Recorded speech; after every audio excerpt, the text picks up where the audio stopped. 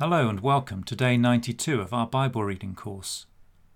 The final letter of Paul that we're looking at was also written from prison, this time to the Colossians. Colossae was a town in modern-day Turkey, whose church was founded not by Paul, but most likely by a man called Epaphras. Epaphras was now with Paul in Rome, but concerning news had arrived of a strange and offbeat teaching that had started to influence the believers back home. Paul writes in response. Today's passage is Colossians chapter 1 to chapter 2 verse 15.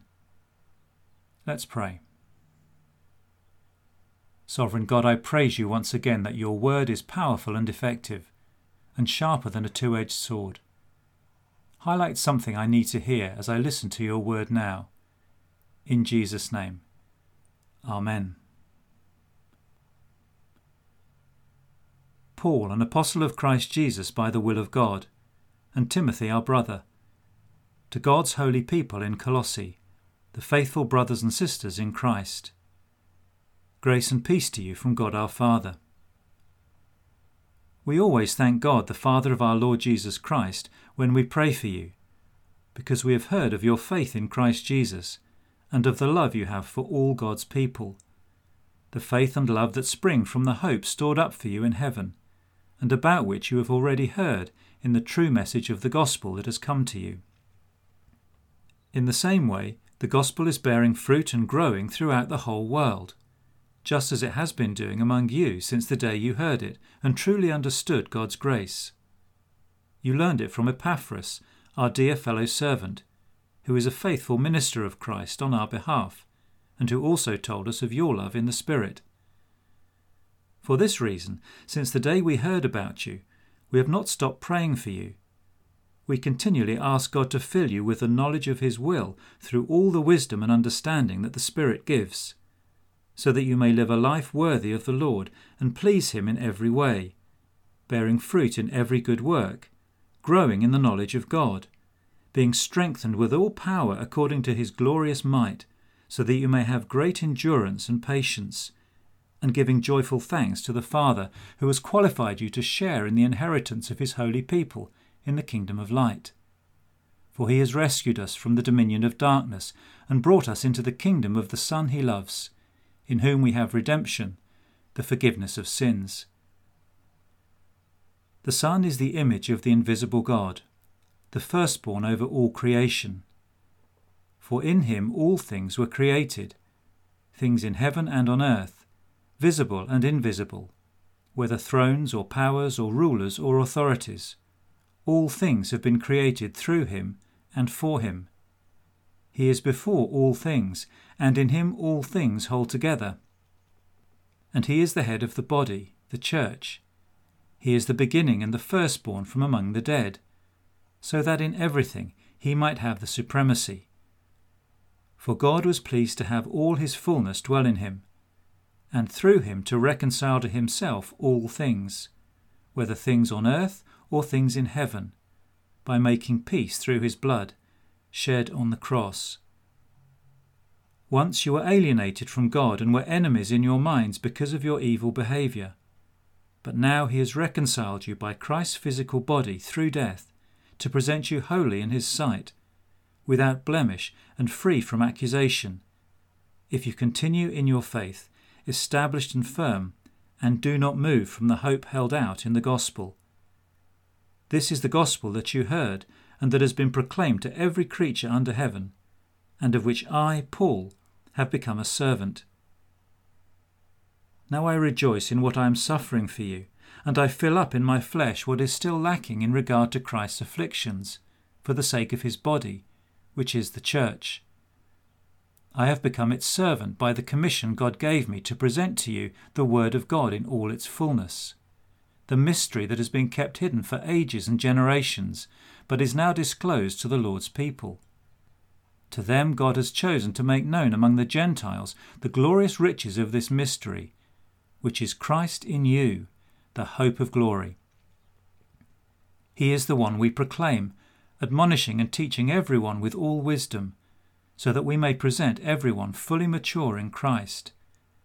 To this end I strenuously contend with all the energy Christ so powerfully works in me.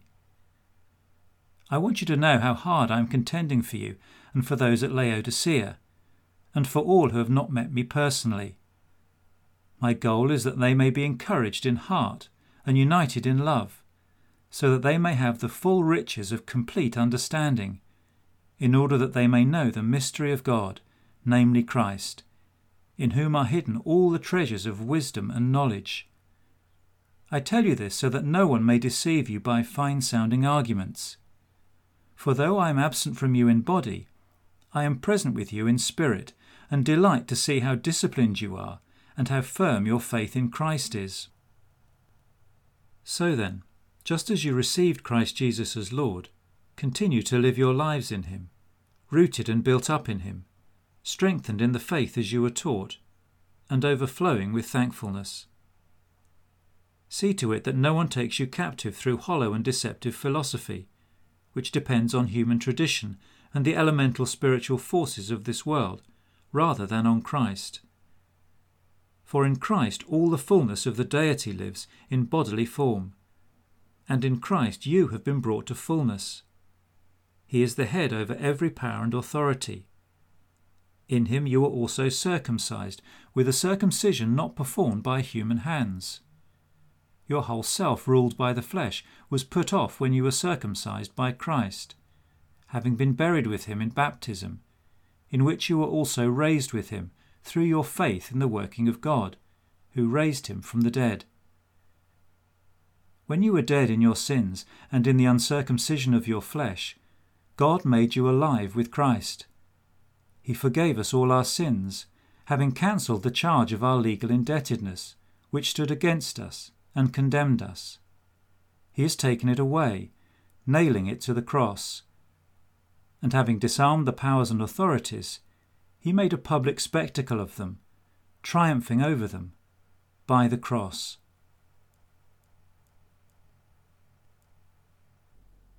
Well, we've finally managed to read one of Paul's greetings at the beginning of his letters. Although it was customary to introduce any personal letter with some polite words to the recipient, Paul goes much further than common courtesy. He tells the Colossians that he continually thanks God for them because of their faith and love, and prays God's blessing on them in many specific ways. What a joy to receive letters or emails like this.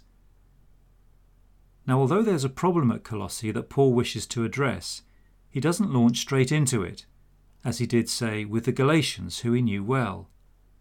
Instead, he presents the truth they need to hear first, building a solid foundation from which to critique the false teaching. This begins with an important statement about the Lord Jesus, written in an almost poetic style that some think might even come from another early Christian hymn. He is the very image and likeness of God, the one through whom all things were created. The word firstborn here is not used to imply Jesus coming into existence, but rather his priority over creation, as the firstborn son traditionally was in ancient and some modern families. Part of the erroneous teaching seems to have been about the need for special knowledge of spiritual mysteries, something which later became known as Gnosticism. It was secretive and gave those who were deemed enlightened much prestige and status. As we saw in Ephesians, Paul says that the only mystery that matters is that of Jesus being God's Messiah, and the gospel of salvation being for both Jew and Gentile. This has now been fully made known to the world through messengers like himself and Epaphras, their friend. Indeed, the word fullness is repeated throughout the letter. Nothing more is needed. You may also have spotted once again Paul's mention of that key Christian belief. Not just the forgiveness of sins, which is clearly there, but the putting off or burial through baptism of the old self, and the rising to new life through faith in Jesus. Indeed, Paul likens this process to true circumcision. Colossians, like several of Paul's letters, was written in response to an incorrect teaching that was influencing the church. God in his grace has used that potentially negative situation to bring blessing to the worldwide church for 2,000 years through this wonderful presentation of the supremacy of Christ. Can I think of other examples where God has redeemed a possible or actual difficulty to bring blessing and spiritual growth?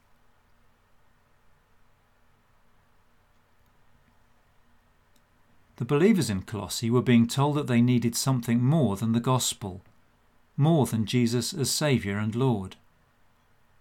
Are there times when I'm tempted to look for other things to bring fulfilment and completeness to my life? Although this might be understandable, how can I find contentment in what I have come to know and leave the rest to God? The good news of Jesus is still a mystery to many people today. Indeed, in the UK, levels of ignorance of the Christian faith are higher than they've been for centuries. What do I think my and my local church's response to this could be? Making known what is currently hidden. Lord God, my Heavenly Father, I worship you today for that simple truth of Christ in you, the hope of glory. On one level, both parts of that phrase seem ridiculous. Christ in me, the hope of glory. And yet this is your sovereign will and purpose for your people. As Paul prays for the Colossians, help me to grow in understanding and confidence in this truth, filled with your strength and power. And I thank you too for all those who have taught and encouraged me over the years to know more of your love and your ways. Sunday school teachers, small group leaders, family members, friends, pastors, preachers and writers. Encourage these your servants in all they are and do for you and your church, I pray. In Jesus' name. Amen.